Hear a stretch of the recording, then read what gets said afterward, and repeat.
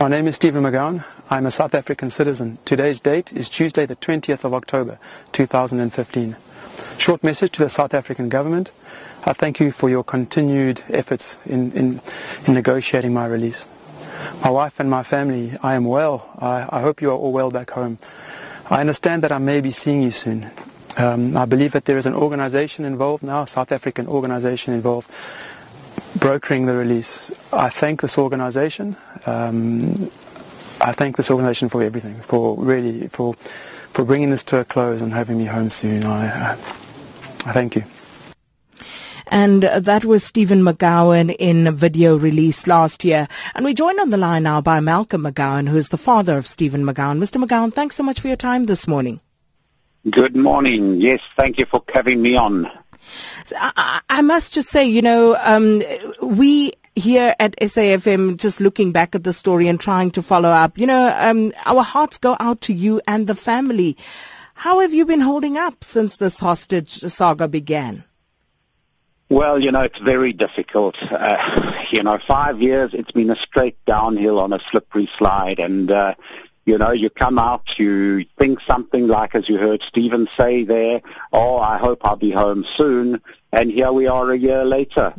So, we've been on a big learning curve, I suppose you can say, that we started off as government said, be quiet and just, things are happening behind the scene. And then we've climbed the ladder all the way up, through, if I say we met Mighty Mashabane, the Minister of Foreign Affairs, Dr. Nkosazana Zuma, then we wrote to Cyril Ramaphosa, finally President Zuma, and I've had the Minister David Mashlobo, the Minister of State Security, phoning me to also sort of say, no, we're working on it. Well, I don't know where the work is, but it's difficult.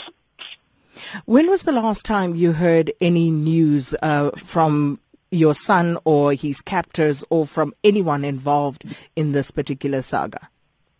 Gift of the Givers has brought back little messages saying, no, they are well, but our last proof of life is in fact last December, and we really hoped he'd be home last December, and here we're talking and saying, well, will he be home this December?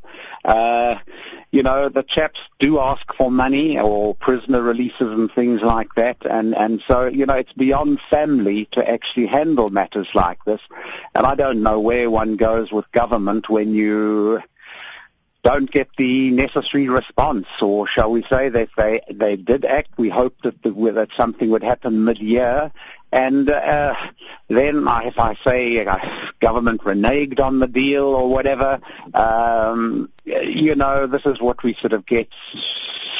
This is what we hear in the end, and then you go back to the drawing board saying, look, we're appealing to you as family. And don't look to government because government's just not going to do anything. So we're older and wiser. And yes, if we're 5 years down the line, we're probably 10 years down the line health-wise. Do you still have hope at this point that your son will be returned to you? Yes, you can never give up hope. I mean, that is the be-all and end-all. No hope we will have eternally, and what can I say? Hopefully he's learned something from this whole experience, that we all come out with more knowledge, and hope he can reap some benefits, be it that he writes a book or whatever it is. But yes, it's 5 years of water under the bridge at a very crucial time in your life. When you're around 40, you're at peak earning and all the rest of it, and he's missing all of that. He's missing out on family. His wife is around Johannesburg. All her friends have got babies and children growing up, and it is very, very tough for her. Mr. McGowan, have you been in touch with the Swedish embassy, the parents of Johan Gustafsson at all? Yes.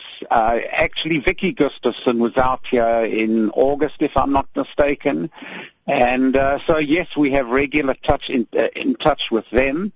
Not so much, in fact, I've never spoken to the Swedish government, or always through a second party or third party, shall we say. So, yes, it's easy to sort of lay blame, and you sort of say, well, could it be the South African government blame, or could it be the Swedish government blame, or where does the blame lie? And for that is very difficult. We don't know, and possibly government wants to keep it that way. You know, they only deal with us on the basis of need to know. And they don't think we need to know very much, but I would have liked it if after 18 months they said, look, in fact, I said to them, I need an independent negotiator. And I'm very happy to have landed with Gift to the Givers, Dr. Imtiaz Suleiman, because he does wonderful work.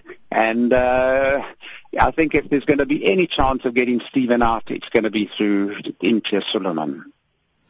Mr. McGowan, we're going to have to leave it there, but we wish you and your family strength through this difficult time. Thank you very much. We need it. Thank you so much.